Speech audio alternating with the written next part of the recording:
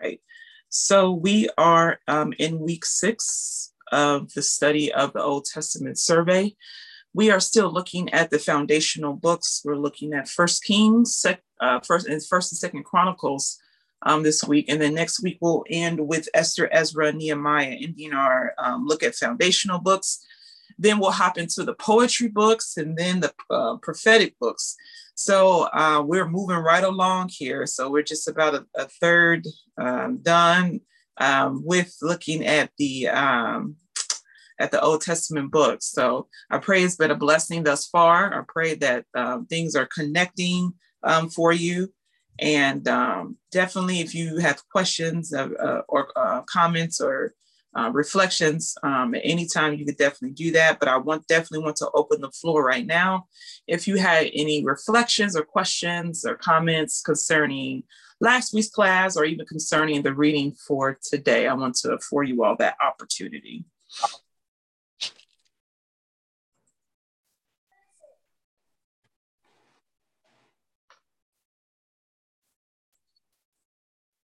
Okay. All right. Just want to make sure that I give you all some space to go ahead and comment and things of that sort. So I'm gonna go ahead and hop right into the lesson. There are some things I have, but I know you're probably going to cover them, so I'll just ask as we go, or not even ask, but comment. There were some things that I really enjoyed about the reading into some things. So yeah, I know you'll cover it, and then I'll make my comments. No, go ahead. Go ahead. Make your comments and stuff. No, I think I'll wait. No, it was, you remember just one thing that really stuck out to me. You remember because we've talked about it before in those 70, remember when Jeremiah came and I believe prophesied and they were going to be in there 70 years. And, we realized why it was an exact 70 and all of that.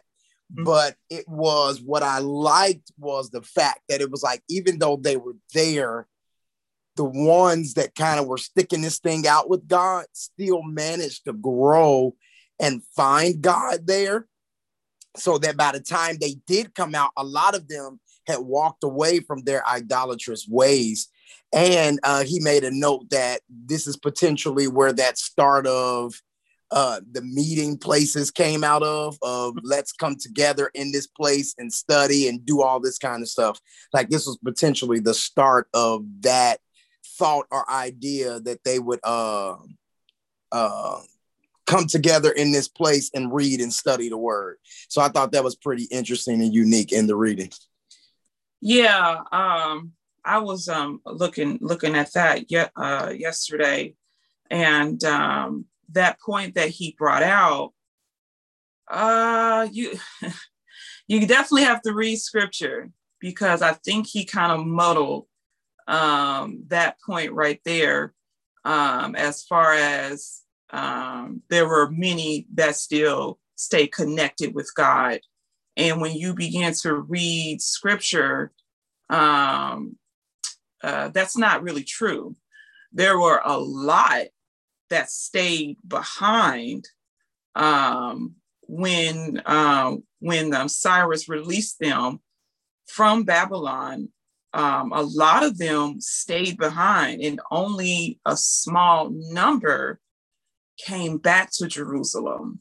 So I was trying to figure out where he got that from. Maybe I have to keep reading, but I was trying to figure out where he got that from, and the fact that he said getting together, coming up with places and reading and gathering, things of that sort, that happened, if I'm not mistaken, under Ezra, but it was a very small number. So I don't know. So I'm still trying to reconcile what he's saying.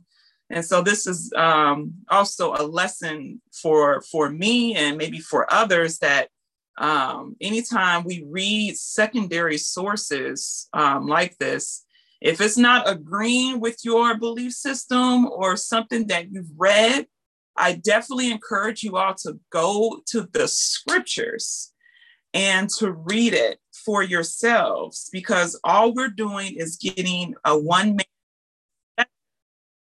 of the scriptures, whereas we have the scriptures, and the best thing of all, we have the Holy Spirit to help us kind of get through those areas that we troubled in. So that's the part I was kind of hung up on.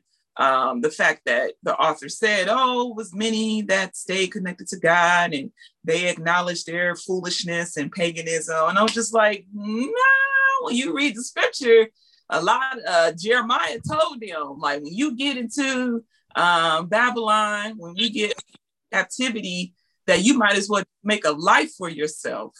You might as well just go ahead and do whatever. But the goal was not to continue in idolatry and paganism, but many of them stayed. Many of them went into paganism and idolatry, things of that sort. So, yeah, and that's why I thought that was very interesting, because that was the first time I had, and I was thinking about when we were studying this before, I'm like, clearly I didn't have this book then.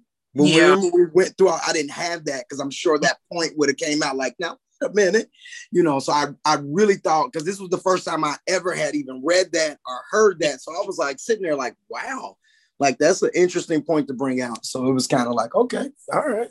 Yeah. So, good point that you made behind it. Yeah, I thought the same things. I'm like, when we went, because we were doing the intertestamental, I think, and we were kind of leading up to the intertestamental, talking about the restoration period. And yeah, I don't think we had this book as one of our references. I think we were using the Survey of the Gospels or something like that, which I think gave a totally different perspective, if I'm not mistaken, of that. Yeah. That period. Yeah. Yep. Yeah. And then even when I did the Bible study teaching on it, it was still like I didn't come across that. So it was very interesting. Yeah.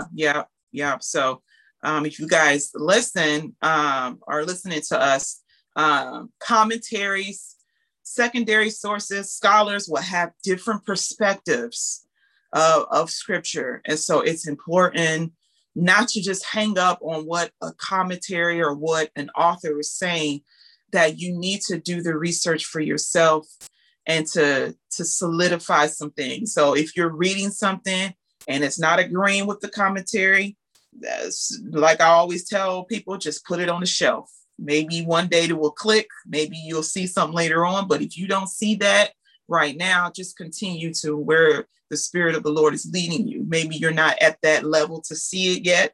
Maybe your capacity has not expanded enough to see that, or whatever, or they could be just completely wrong. So definitely do the due diligence of study or reading the scripture while looking at these survey books. So we're just using these survey books to kind of guide us along, to help us kind of shrink the Bible and understand what's going on. But like I always say, these commentaries are not gold. They should not be our primary, but the scriptures, the word of the Lord should be our scriptures, should be our primary. So any other comments or questions? Thank you for that point there. All right. Okay. So yeah, we're definitely hopping into finishing up our foundational books, and we'll finish foundational books next week. But of course, I have some questions to see if we're all on the same page and we're following the timeline.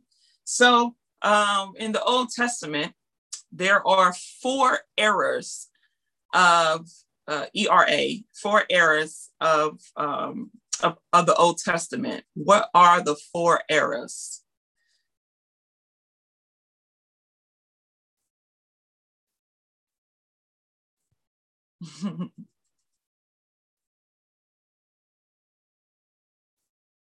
Or if you don't know, if you can't name them, at least tell us what era we're looking at today.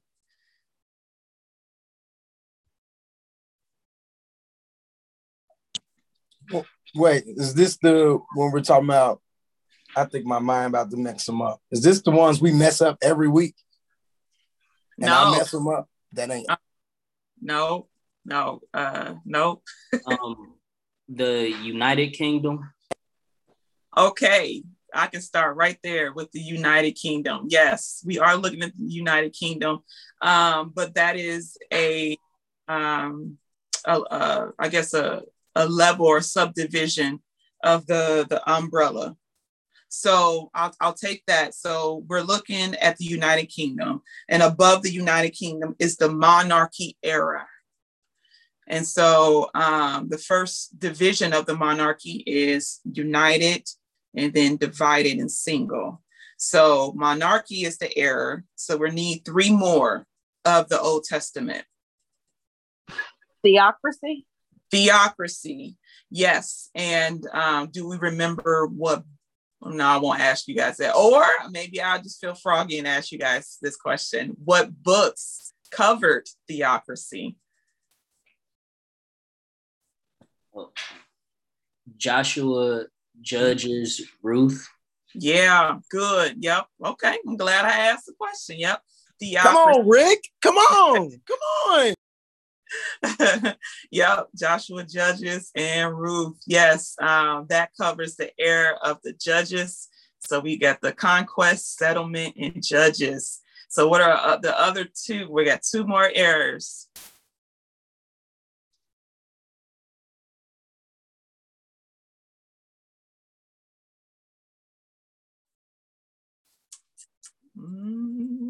It is definitely. Is it called the? Is it prophetic or the eras of the prophet? Nope, that's under. That will be under. That's under. Actually, I can't say the fourth one, but that's the fourth one because I want y'all to name me the fourth one. But yeah, that's under the fourth one. One of them kingdom. Huh? Is one of them kingdom?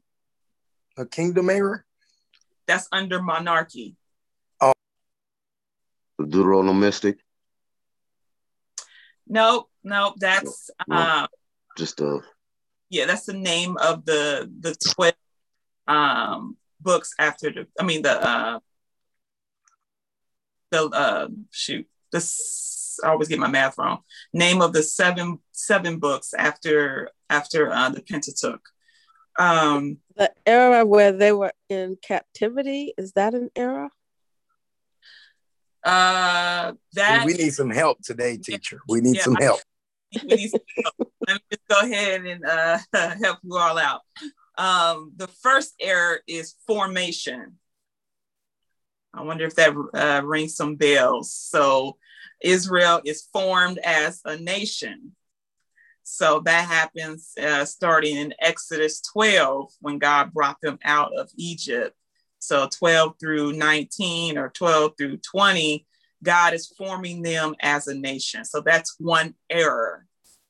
And then theocracy, Ricky gave us Joshua's, Judges, and Ruth, but it even goes further back than that. It goes back to Exodus because God is in control. God is ruling at that time. So he's ruling through Moses, but that's still theocracy period right there. And then the third one we said is monarchy. We got the united and divided and single kingdom. And then there's one more that we're going to be looking at next week. And that's called restoration, the era of restoration. And that's when we're looking at them coming out of Babylon. We're going to be looking at Ezra and how they reestablished the second temple and things of that sort. And look at Nehemiah and all that. So those are the four eras. That's in your book. I think it's on page 43. Okay, so I'm looking for my book. It's probably on my dresser. But Bridget gave us a page number of 43. So hold on, let me grab my book. Hold on.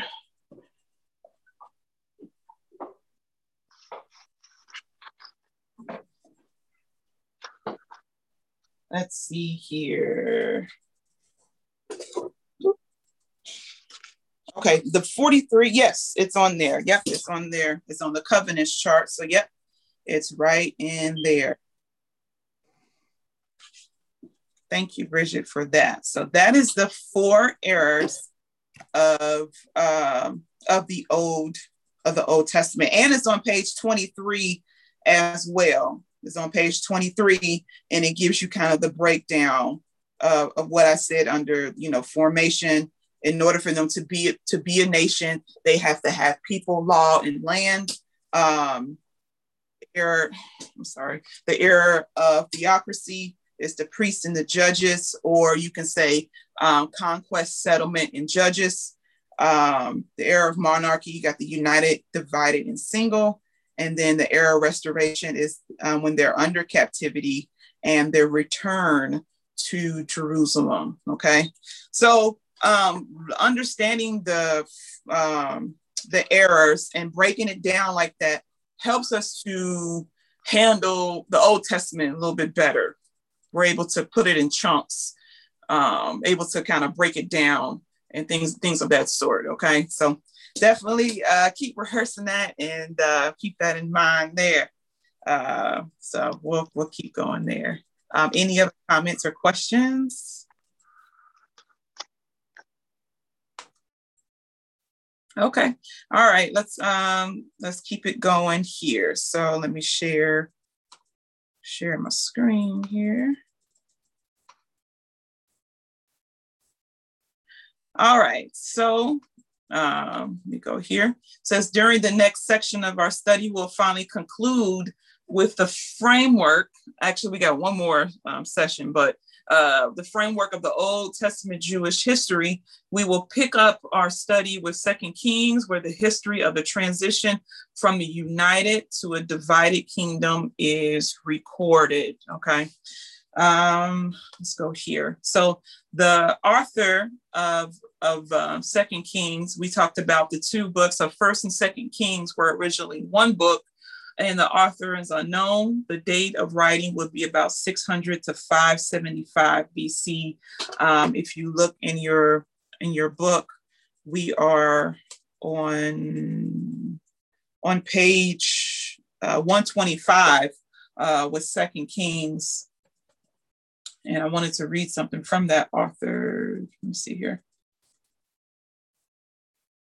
Okay, yes, under the purpose. So when we look at the purpose on 125, it says 2 Kings was written to continue the story of the divided kingdom period and to record the taking captive of both the northern and southern kingdoms. The book was written to show that God is faithful to his word and judging his people for their disobedience and idolatry. So does anyone remember how we got to the divided? How did the kingdom divide?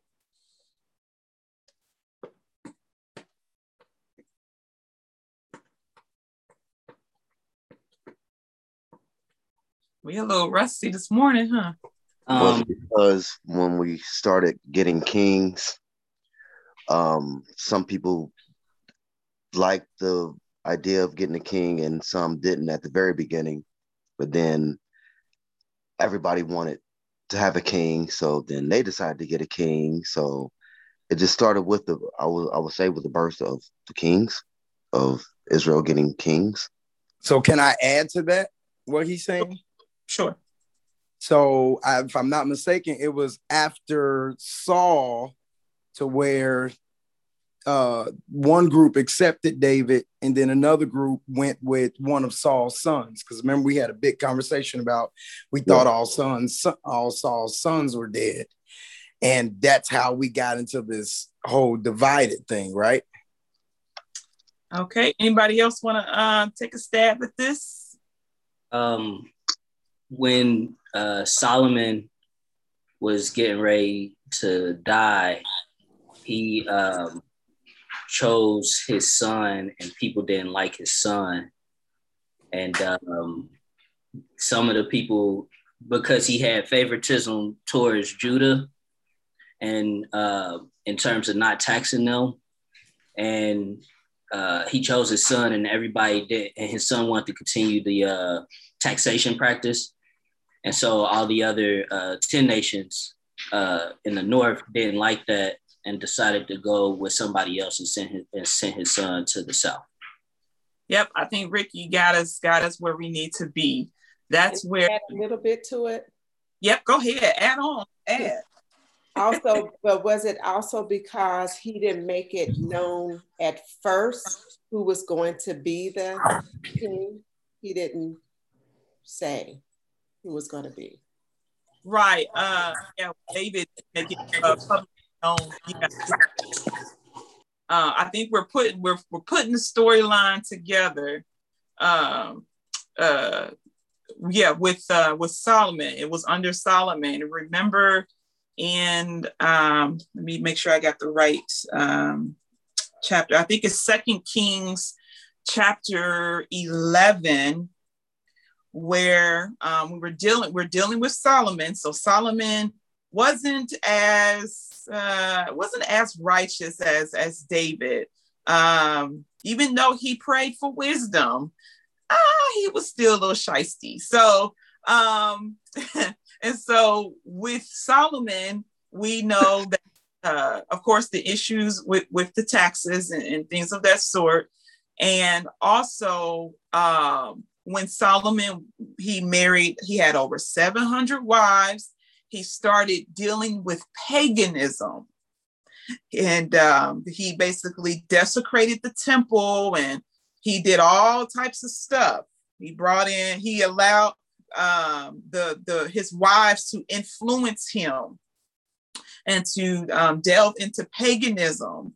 And so God told Solomon that I'm going to rip the kingdom from you, but I'm not going to rip it from you in your days, but in the next days. So the next ruler, I'm going to rip the kingdom from. And so Ricky gave us the storyline of kind of how that happened with the taxation. That was the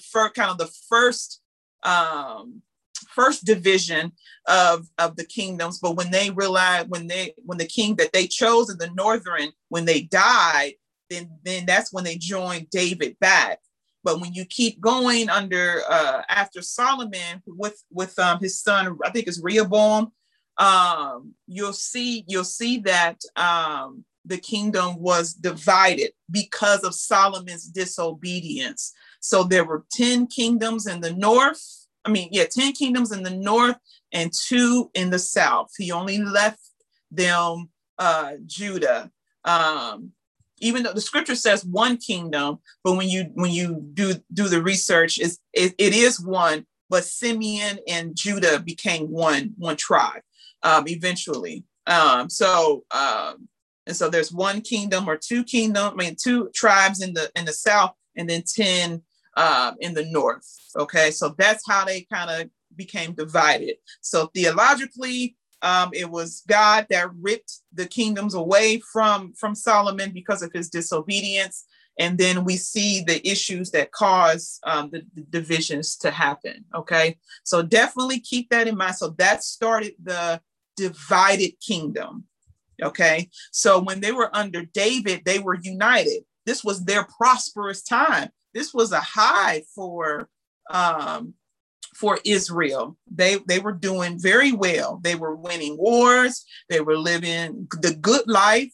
David was overall a good king and things of that sort. But when Solomon came on the scene, that's when it kind of just spiraled down. And then from Solomon to Rehoboam and Jeroboam and all that stuff, it just continues to go down. Okay, so that's how we got the division. Okay, and I would say that it's fair to say that the seeds of division were sown after Saul's death, with that brief period where the 10 kingdoms in the north, similar to what Pastor was saying, that the 10 kingdoms in the north did not initially accept David.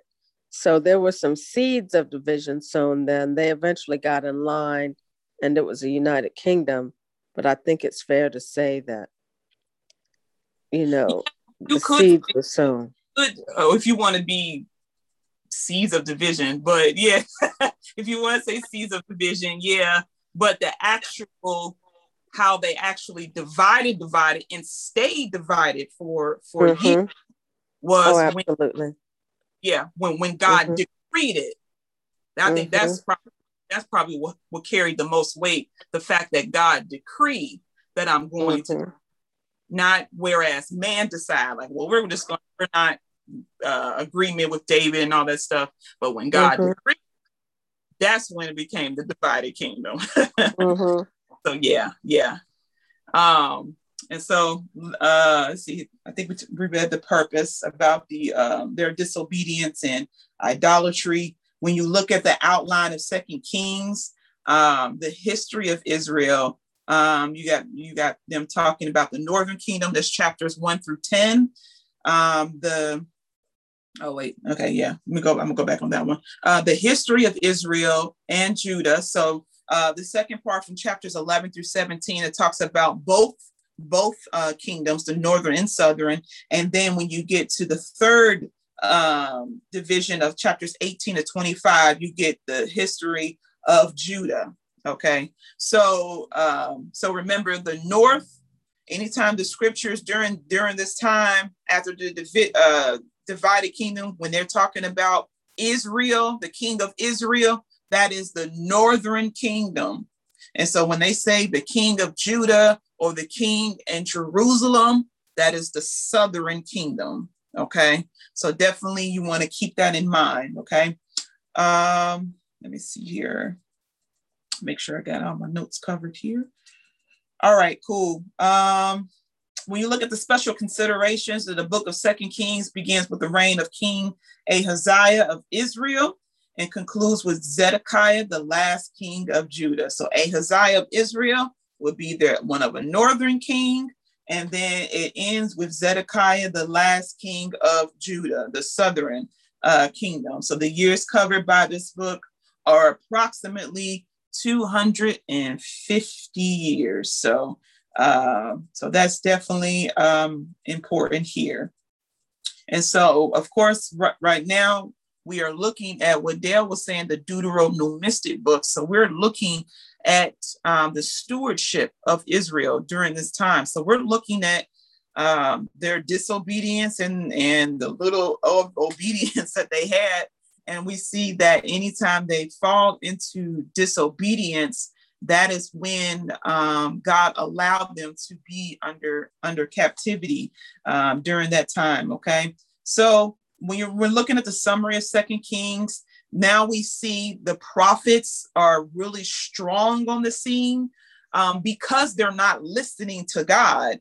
So therefore, God had to raise up more prophets to speak to the people. Not to say this is the beginning of prophets. Prophets were established way before this point, but since the nation of Israel are so disappointed, so disobedient, he had to raise up some prophets. And so we see kind of the ramming up of prophets, starting with Elijah and then with Elisha, and then you'll read about there was a party of prophets or a school of prophets that existed during that time. And when you begin to read about the northern kingdom in chapters 1 through 10, we run into Ahab and Jezebel had a really, really good school of prophets, school of false prophets. And so in response to paganism, in response to their system of prophets, God created an even stronger system of prophets to fight against that. So when you're reading about the northern kingdom, they had a lot of paganism up there. They had the golden calf. They built two more temples. They had a temple in Dan and a temple in Bethel because they didn't want for the people up north to go down to the southern temple, which was the temple at Jerusalem. But people, they loved the temple, Solomon's temple. And so they would still come down to the temple or whatnot. So that's why they try to build two at the top, two in the north, so they wouldn't have to. But people, they still went down there. And so the north, when we look at the chart of Kings in your book, the chart of Kings in your book, you will see that the northern kingdoms did not have any good kings at all. The northern, they all had bad kings, but there were a few good kings in the southern kingdom, but they had a handful of bad ones as well. I think I saw Dale's hand go up. Go ahead, Dale. Yes, ma'am. Just real quick. We had in the Bible, there's a lot of temples that were being built. And a lot of these accounts of these temples, they were very elaborate in the description of these temples. When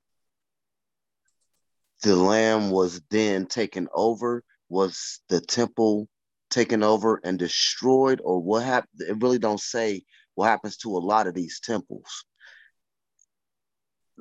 You said when the land when the land is taken over, yeah. Okay. Is the temple also taken over and destroyed, or? Yeah, the temple was destroyed by Nebuchadnezzar. We read that in, I think, the latter part of Second Kings, kind of the last few chapters of Second Kings. We see that the temple was destroyed by Nebuchadnezzar. It was already on its way to being destroyed anyways. If you got a chance to read about Hezekiah stripped the temple. He stripped the temple of all the gold. Was trying to pay a bribe off to the king, Sennacherib. I can never say his name right. Sennacherib. He stripped the whole temple. He done stole from the church and was try to pay this king off. So they said what Hezekiah stripped from the temple was equated to $3 million from our day. You know, if you think about it in our day and time, that's an equivalent to $3 million that Hezekiah took. And so it just began to go downhill from there. Josiah was trying to build it back up and try doing all that. But then you had more bad kings and things of that sort. So it was already on its way downhill. But then Nebuchadnezzar got fed up with Judah and destroyed the temple. And of the temples up north, they were taken over by Babylon as well. Actually, they were taken over first by Assyria.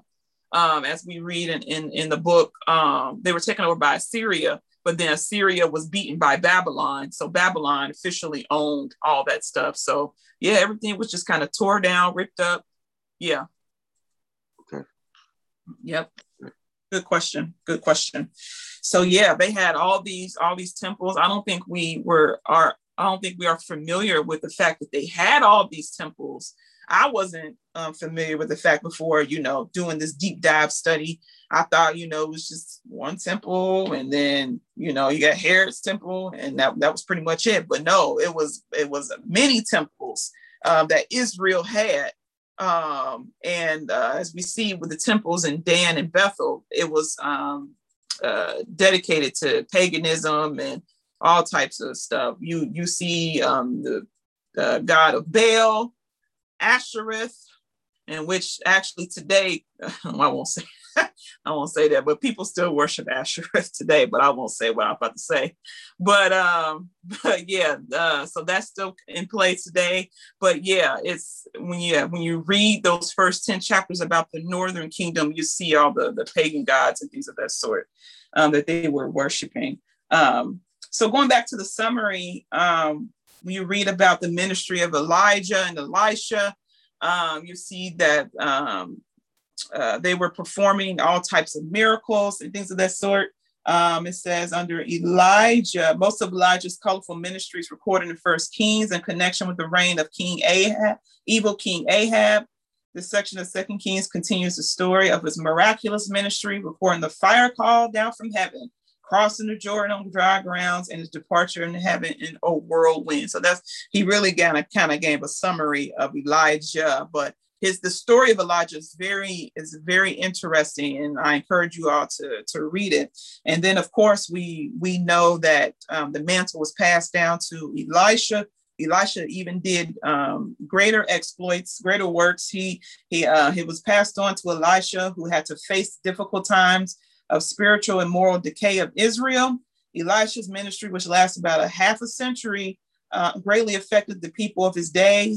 His influence was significant among the sons of the prophets. So a group of young men trained at Bethel and Gilgal to serve the Lord in the northern kingdom. He influenced the people through miracles. He worked twice as many as Elijah performed.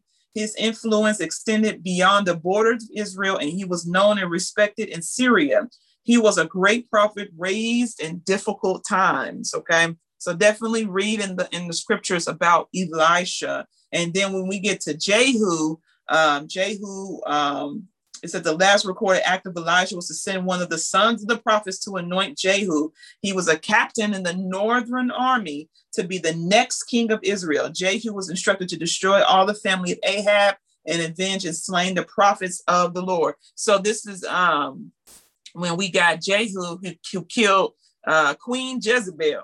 He's known for that, chopping Jezebel up. So let's see here. Because of his obedience, the Lord prospered the dynasty of Jehu, causing it to be the longest in the northern kingdom. But since Jehu did not also rid Israel of the golden calves, his blessing was limited. Okay, so even though the book says that Jehu is not really considered a good king, he did some good things, but as far as getting rid of all of the gods and the golden calves, he didn't do that. Okay, so he didn't qualify to be a good king. And so then you're reading about the northern and southern kingdom. We're reading about how the northern kingdom fall into captivity. That's when you're reading about under Hoshea's rule. So it says, I'm under the division. Let me get the book, because I'm looking at an electronic book and they don't have page numbers. So let me make sure I'm leading to the right section here. On 127, it says Israel, the northern kingdom. That's where I'm starting at there. And I'm going to start, I guess, at the second paragraph here. Nope, let's start the first. It says, all of the last nine kings who ruled in Israel before captivity of the north were worshipers of the golden calf. All of them were evil. None of them pleased the Lord. So that's what I was talking about there. Of the last nine kings, one does stand out, Jeroboam II, who was the fourth king in line of Jehu. He ruled about 41 years and brought a degree of prosperity and victory to Israel. He extended the borders, reclaimed much territory that's been lost for years. Israel also enjoyed material prosperity during the reign, but the man himself was wicked and worshiped golden calves. His reign was particularly important because the setting of three of the God's prophets, Amos, Hosea, and Jonah.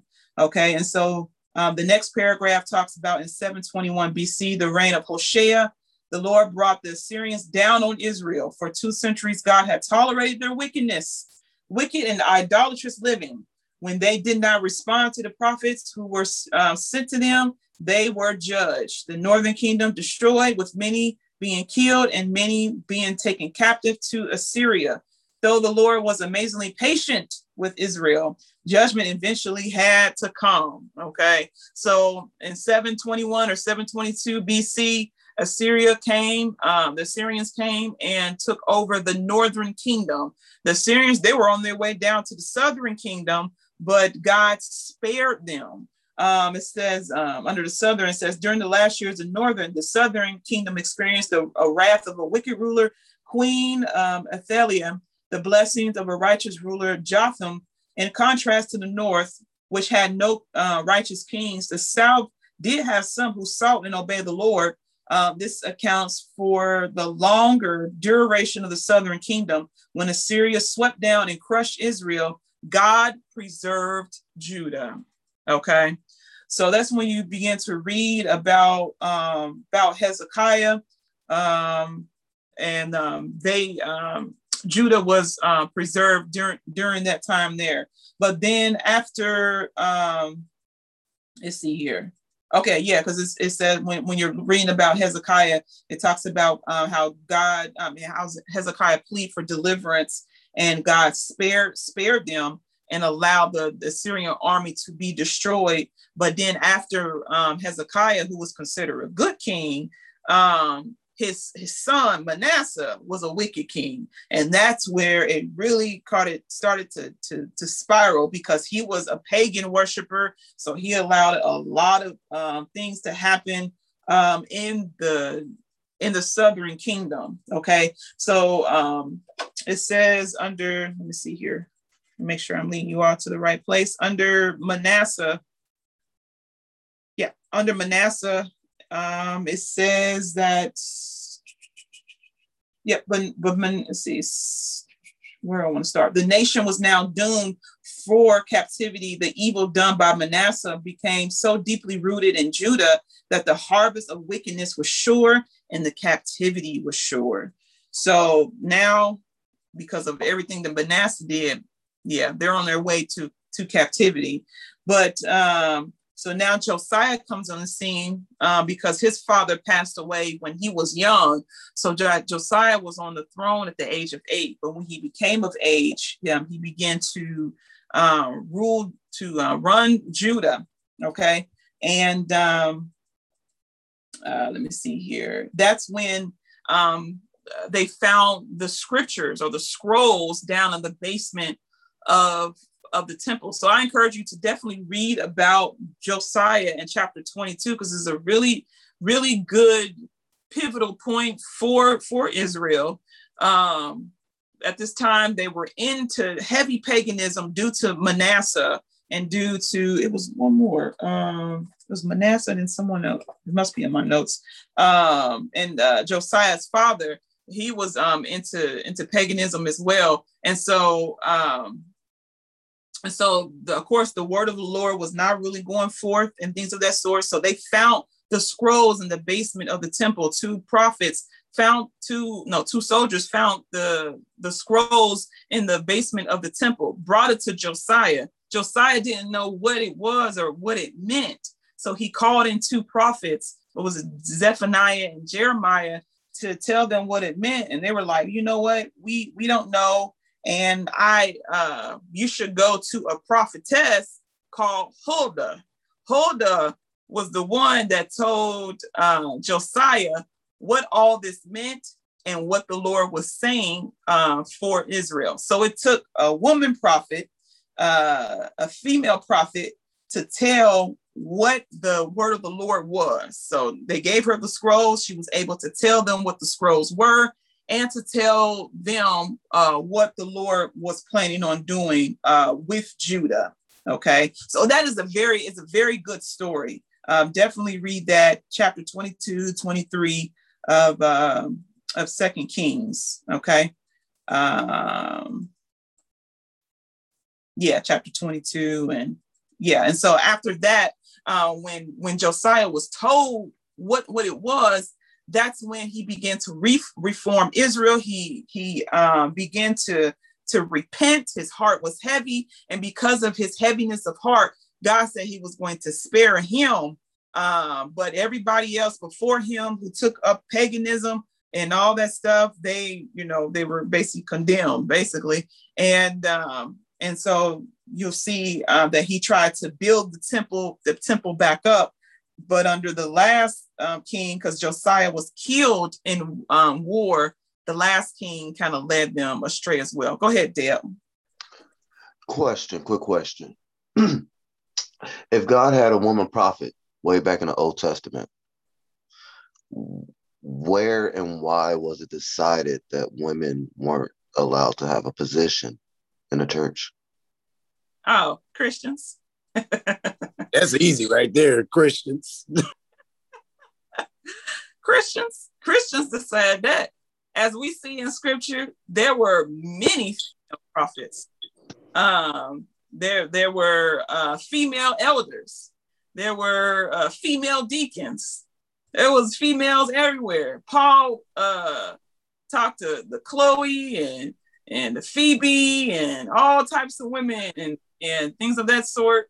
What's her name? There was even a female judge, Deborah. Yeah, female judge, Deborah. And so you all are saying there's just some us humans decide. Yep. No, Say humans. I would say Christians. Christians decided. Because it's even known. I can't remember which one of the Gospels. I'm gonna have to go back and find it. And I remember reading it. It was saying that there were women and their husbands who were financing the disciples. And it was real crazy for them to say the women first, which helped us to understand that the women were the ones like, we need to support. We need to support. And then if you would see any, even, and I'm just using it as an example, any TV show that recreates, the gospel, even according to the Bible, you will see that they will put most of the women out front in leading and all of this kind of stuff when it comes to Christ and the church. So it's insane that we would do this. And it's so discouraging to have even all these scholars who's supposed to be so deep into everything, and none of them challenge it because they would rather keep their quote unquote masculine position, knowing you have to know better. You have to have come across this information if you got all this stuff. So it's insane. It's quite scary, to be honest. Yeah, they use scripture. They use the scriptures in Timothy, that a deacon got to be husband to one wife. So they ain't talking about the wives and all that stuff and how women should keep silent in church. You see, scripture says that, but they don't tell the historical implications of why Paul even said that. And they don't look at the real terminology of words as well. So that's how they build their argument on scriptures like that. So of course, the average Christian is not going to do their study or due diligence to make sure they're speaking right. They just hear it, they show you scripture, and then you just conform to it. You just decide just to go with it. And so that's why I always say, like I said in the beginning of this class, read the scriptures for yourself. We are teaching you how to study scripture, how to handle secondary resources, how to handle scholars and critics like that. One thing that I will say that we have a point above all these scholars and all these churches out here, because we're taking the time to look at the historical implications, look at grammar and content and word, and all that stuff. So definitely do the due diligence of that.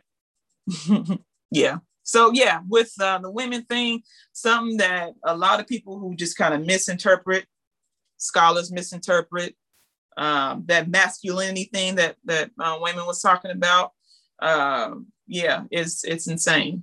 It's insane. So, but yep. Scary. It is.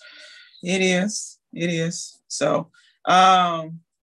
let's continue on here because we're almost finished with Chronicles here. So eventually the southern kingdom was taken over by Nebuchadnezzar. So when the Assyrians became weakened, Babylon took over Assyria. And so Nebuchadnezzar allowed the southern kingdom to keep operating the way they were, but they would choose the kings to put in charge or whatever. And they would still be a Jew, but they would be Nebuchadnezzar's vassal, or what they call the puppet. So he would choose a puppet to sit on the throne. So they would do whatever Nebuchadnezzar told them to do. But some of the kings began to rebuttal and began to buck up against Nebuchadnezzar. So he would just take them out, put another king there. And so he got tired of going down there and doing that. So he finally decided to wipe out Judah. So that's when you see the dates here, the 605, the first time that Nebuchadnezzar came down.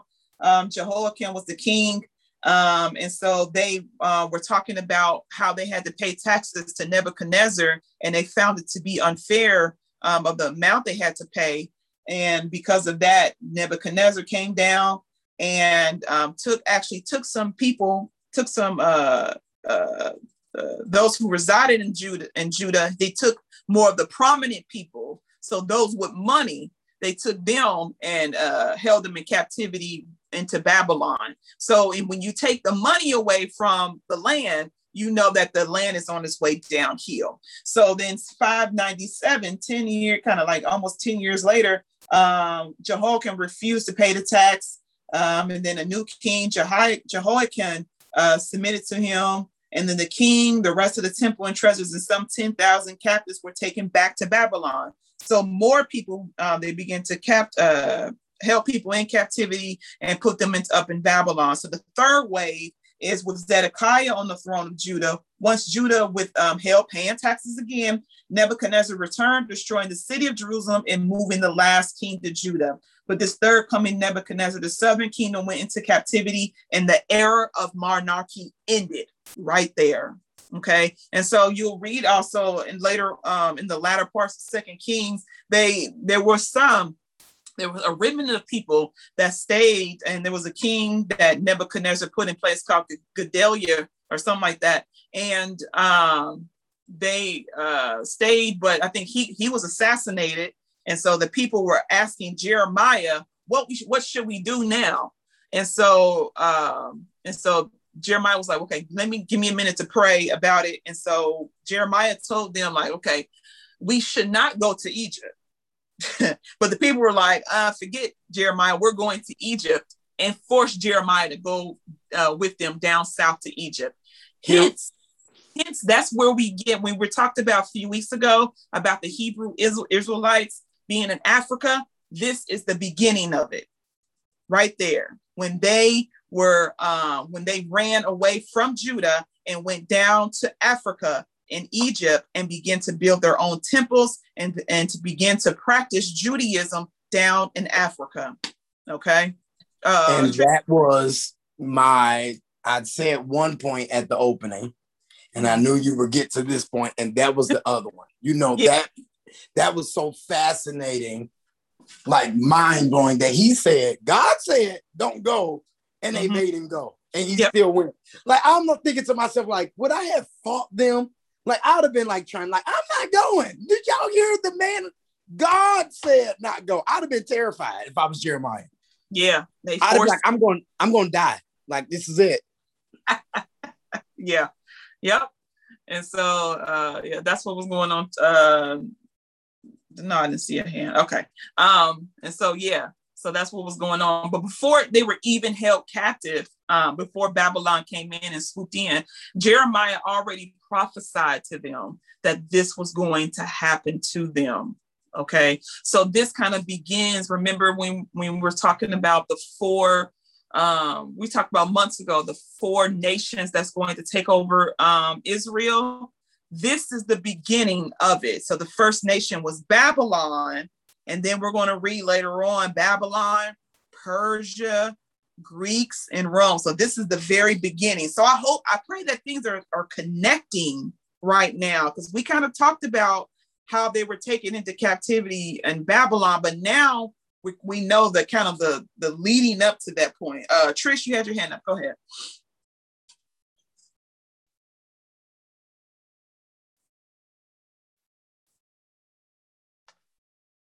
Trish, are you unmuted? Sorry about that. Yeah, taxes keep ringing in my head. And so I guess I'm trying to figure out how the taxes originated. I mean, I remember the disciples, the tax collector, and all of that stuff, but I kind of go back to thinking about how the disciples, had different people who would support them and pay and so forth. Mm-hmm. How did that all originate for taxes to be placed upon the people? I'm glad you asked that question. And I want somebody to answer from last week. So I talked about it last week. Does anybody remember? When they wanted a king, when Israel asked for kings, they didn't realize that with that they had to pay taxes. So they were heavily taxed when they wanted to go under monarchies. Yes, that is the very beginning of it. And then I'm gonna add on to what Tammy said, that God told them in Deuteronomy 18, if you want a king, this is going to happen. So he warned them in Deuteronomy 18 that a king, they're gonna make you buy all this stuff, basically fund all this stuff. They're going to make you pay for all this stuff. That's if you want a king. So he gave them warning back in Deuteronomy. And remember, we talked about how they asked for a king prematurely. That's what Tammy was leading us to. They wanted a king. And so in the result of having a king, they were going to be taxed. And they started being taxed, though. Well, I guess they were taxed under David, but more heavily taxed under Solomon. So taxes were already told by God in Deuteronomy 18. And when they were under theocracy, they had no tax. God flipped the bill. They had no tax.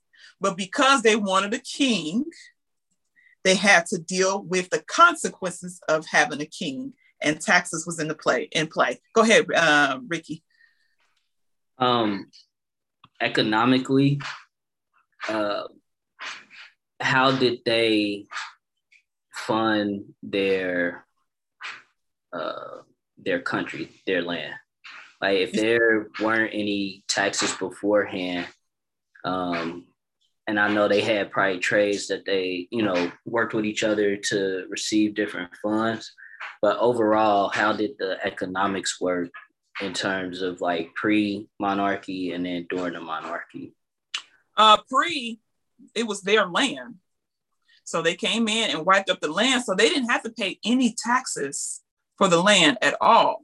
So God provided everything for them to build up their land. So that was pre-monarchy. But when monarchy came, eventually, because of the wanting of the king, then all the taxes and everything came into play, because the demands from the king became extravagant. And so someone had to pay for it. God ain't flipping this bill no more. So someone had to pay for it. So the people did. They had to pay for it. Is it a thing where they were like looking for stuff beyond their means? Like, was the land divided up evenly? And then when they decided that they wanted the king was like, oh, we have to build this temple and fill it with gold and diamonds and rubies. And that became above and beyond what it was that they actually needed. Yeah. Yep. Solomon went overboard. He went overboard. Remember, God didn't ask for a temple. He didn't ask for it. He said, I've been in this cart. I've been carried around throughout the years. I didn't ask for this, David. He spoke to David first. He said, I didn't ask for this, David. And I'm not going to allow you to build it because your hands are filled with blood. But I'm going to allow Solomon to build it. But Solomon went way overboard. Way overboard. Yep. Anybody? But was this, I'm thinking about, it was Matthew who was the tax collector. Uh-huh. Did all of this happen before the disciples? Yeah, all of this happened way before. Okay. So the system of taxation began during the monarchy period. And it kind of just went on. Like, other nations outside of Israel had a taxation system, but God was trying to make Israel different and stand out, and to let the world know that if you serve this God, you don't have to deal with taxations. But since they wanted a king so bad, God allowed it. And they had to deal with the consequences. So yeah, this is kind of the beginning of the taxation system. Okay. Yep. Anybody else? The beginning of the taxation for the Hebrews, right? Because the world systems were already there. Yeah. So for beginning for taxation for them, yeah. So the world already had their own taxation system, and we already see kind of how that was. We get inferences on how we could see how Nebuchadnezzar began to tax the people so hard. So more than likely, the other nations were being taxed as hard or even harder or whatnot. So yeah, the taxation system already existed, but now we got the taxation system that's coming with Israel. So yeah, thank you. Anybody else? One more thing. So they were just required to do the tithe, basically, to so that the priests could operate how they needed to operate. It was more than a tithe. They got taxes now. No, I meant prior to tax the king, they were just required to do the tithe, correct? Oh yeah. It was just a tithe, to take care of the kingdom, and the tabernacle, and Right. to, of course, to help the Levites, because the Levites didn't have land. The Levites didn't have an inheritance. And so that went towards the Levites. Yeah. That's all they had to do. Okay, so are we talking about two different things now? I guess I'm getting a little. And Trish, I think you need to come back. We're in the Old Testament. I think you're in the New Testament in your mind, and I think that's kind of why you keep getting confused. No, because you keep referencing that. No, I'm going back to the origination. That's what I'm trying to understand, the original part of the taxing part. So I'm not going to the New Testament. I'm talking about the Old Testament, how it originally originated. Okay, yeah. So when we were talking about the king and the taxation on the people, that's where taxes for Israel started. And so we see that trickling down, like we said, down to the New Testament, dealing with Matthew and all that stuff. By that time, it done blew up. Now it's a whole huge system of taxation and things of that sort. So so that's where taxation started during the monarchy period. I hope that answered. Is that what you're looking for, or? Yeah, that's what I was saying. But then when Tammy was saying tithe, when it kind of confused me a little bit, because then, yes, it does sound a little bit more like the New Testament, and I'm thinking about the Old Testament. Yeah, tithe is totally different. Okay. That went towards the tabernacle. Right. Yeah, but it started in the Old Testament, the tithe did. Yeah. Say that again? I said, but they had to tithe. It started in the Old Testament. It wasn't in the New Testament. Right. But I'm talking about taxes. Yeah. So that's two different things, right? Right. Old Testament. Yes. Yeah. Okay. All right. Cool beans. I'm glad we got that sorted out. So these are some very good questions that you guys are asking here. I want to touch Chronicles, 1st and 2nd Chronicles real quick. I'll just give you this outline of 1st and 2nd Chronicles. They, of course, they're happening. 1st and 2nd Chronicles is happening the same time of 1st and 2nd Samuel and 1st and 2nd Kings. So what Chronicles is doing is basically giving you another recap of what already went on in 1st and 2nd Samuel and 1st and 2nd Kings. When you look in your book under First Chronicles, let me make sure I go to the right page in your book. There's a chart on page 134 that shows you the relationships with Chronicles. And so with Chronicles, it picks up, it first gives you the lineage of starting from Adam. They give you the lineage of the tribe of Levi, the tribe of Benjamin, different tribes.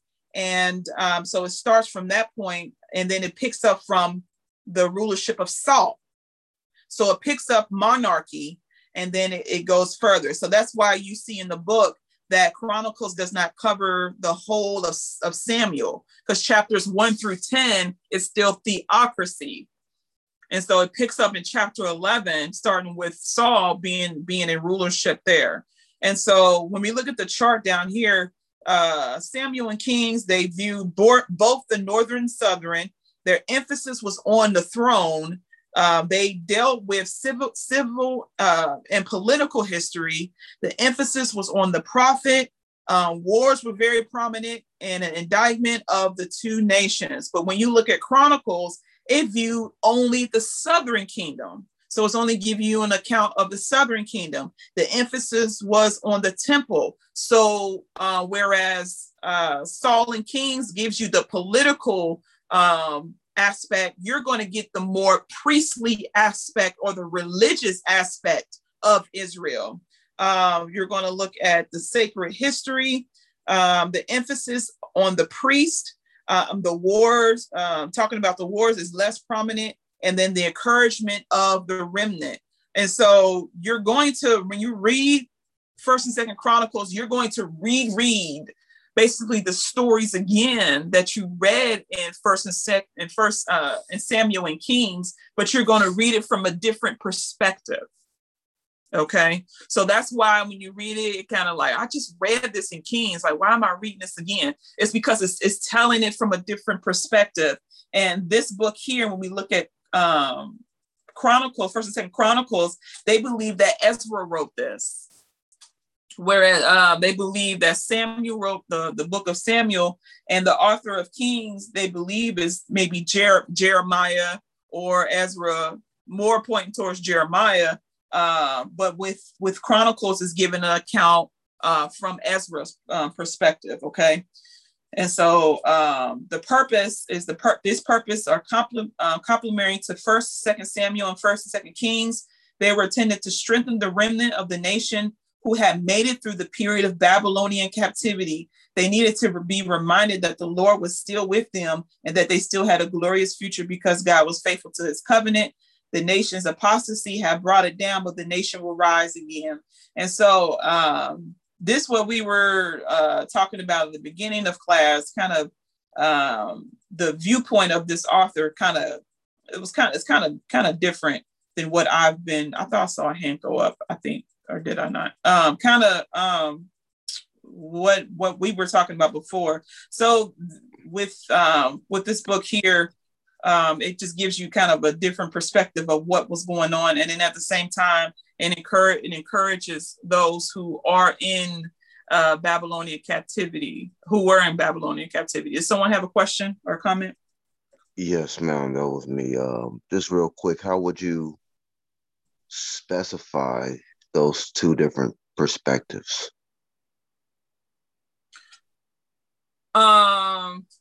You talking about the perspective of Chronicles versus the perspective of First Samuel and Kings? Yes.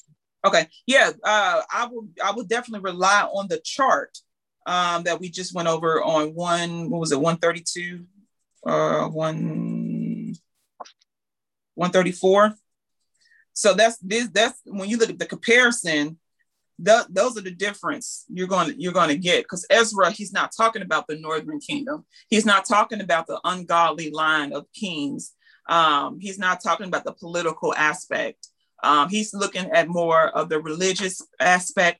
He's looking at it, the priestly aspect, more of an encouraging word for the remnant that does come back of Babylon. So when you look at, I think we're going to get into it next week. When you look at those who left, who are under captivity, it was millions of people, probably about 3 to 4 million people that went in captivity of Israel, probably a little bit, about millions. And only a handful of people came back. They said maybe 500,000 came back.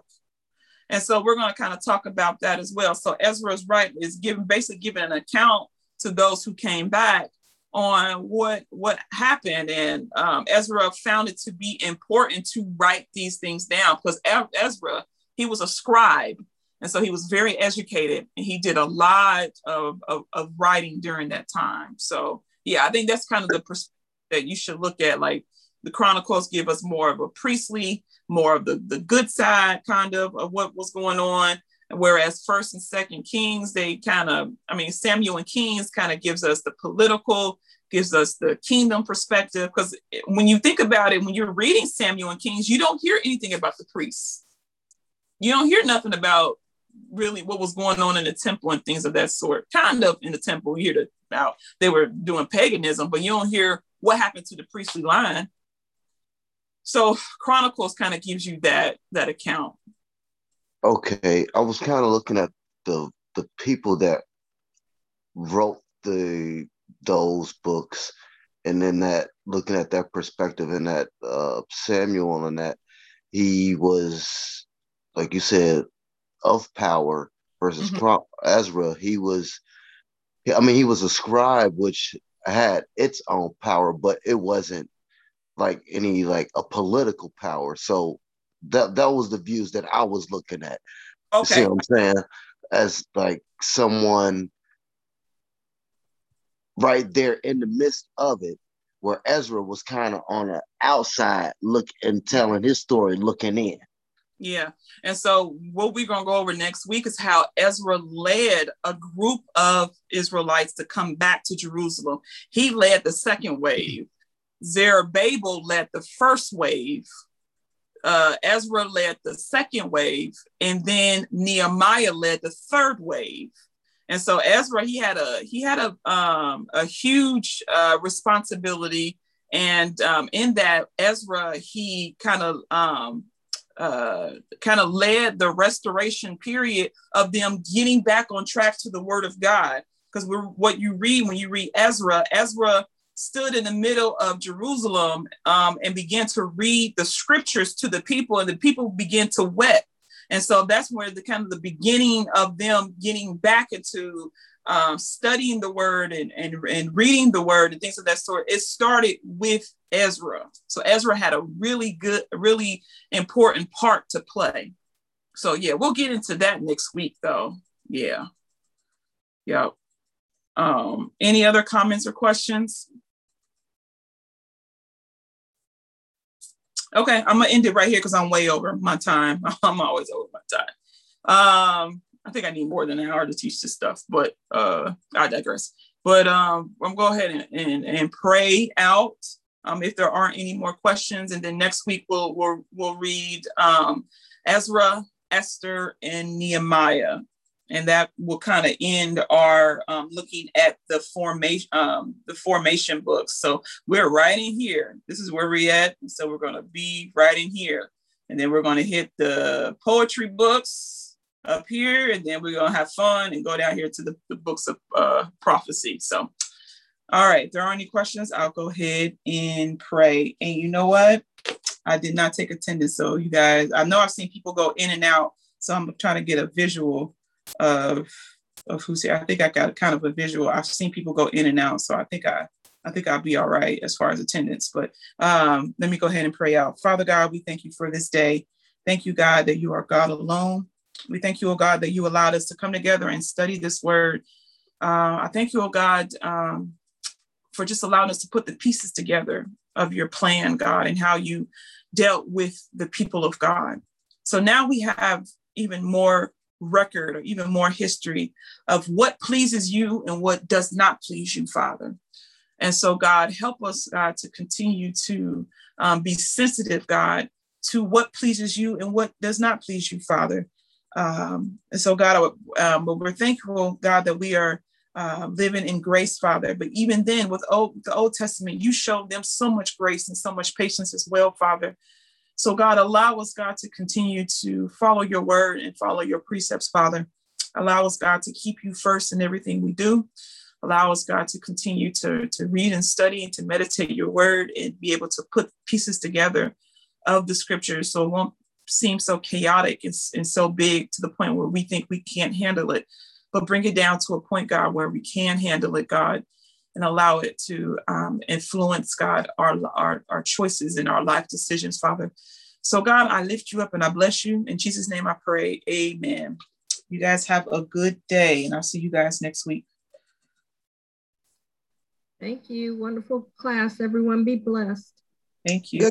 Good class. Thank you. You guys have a good one. See you later.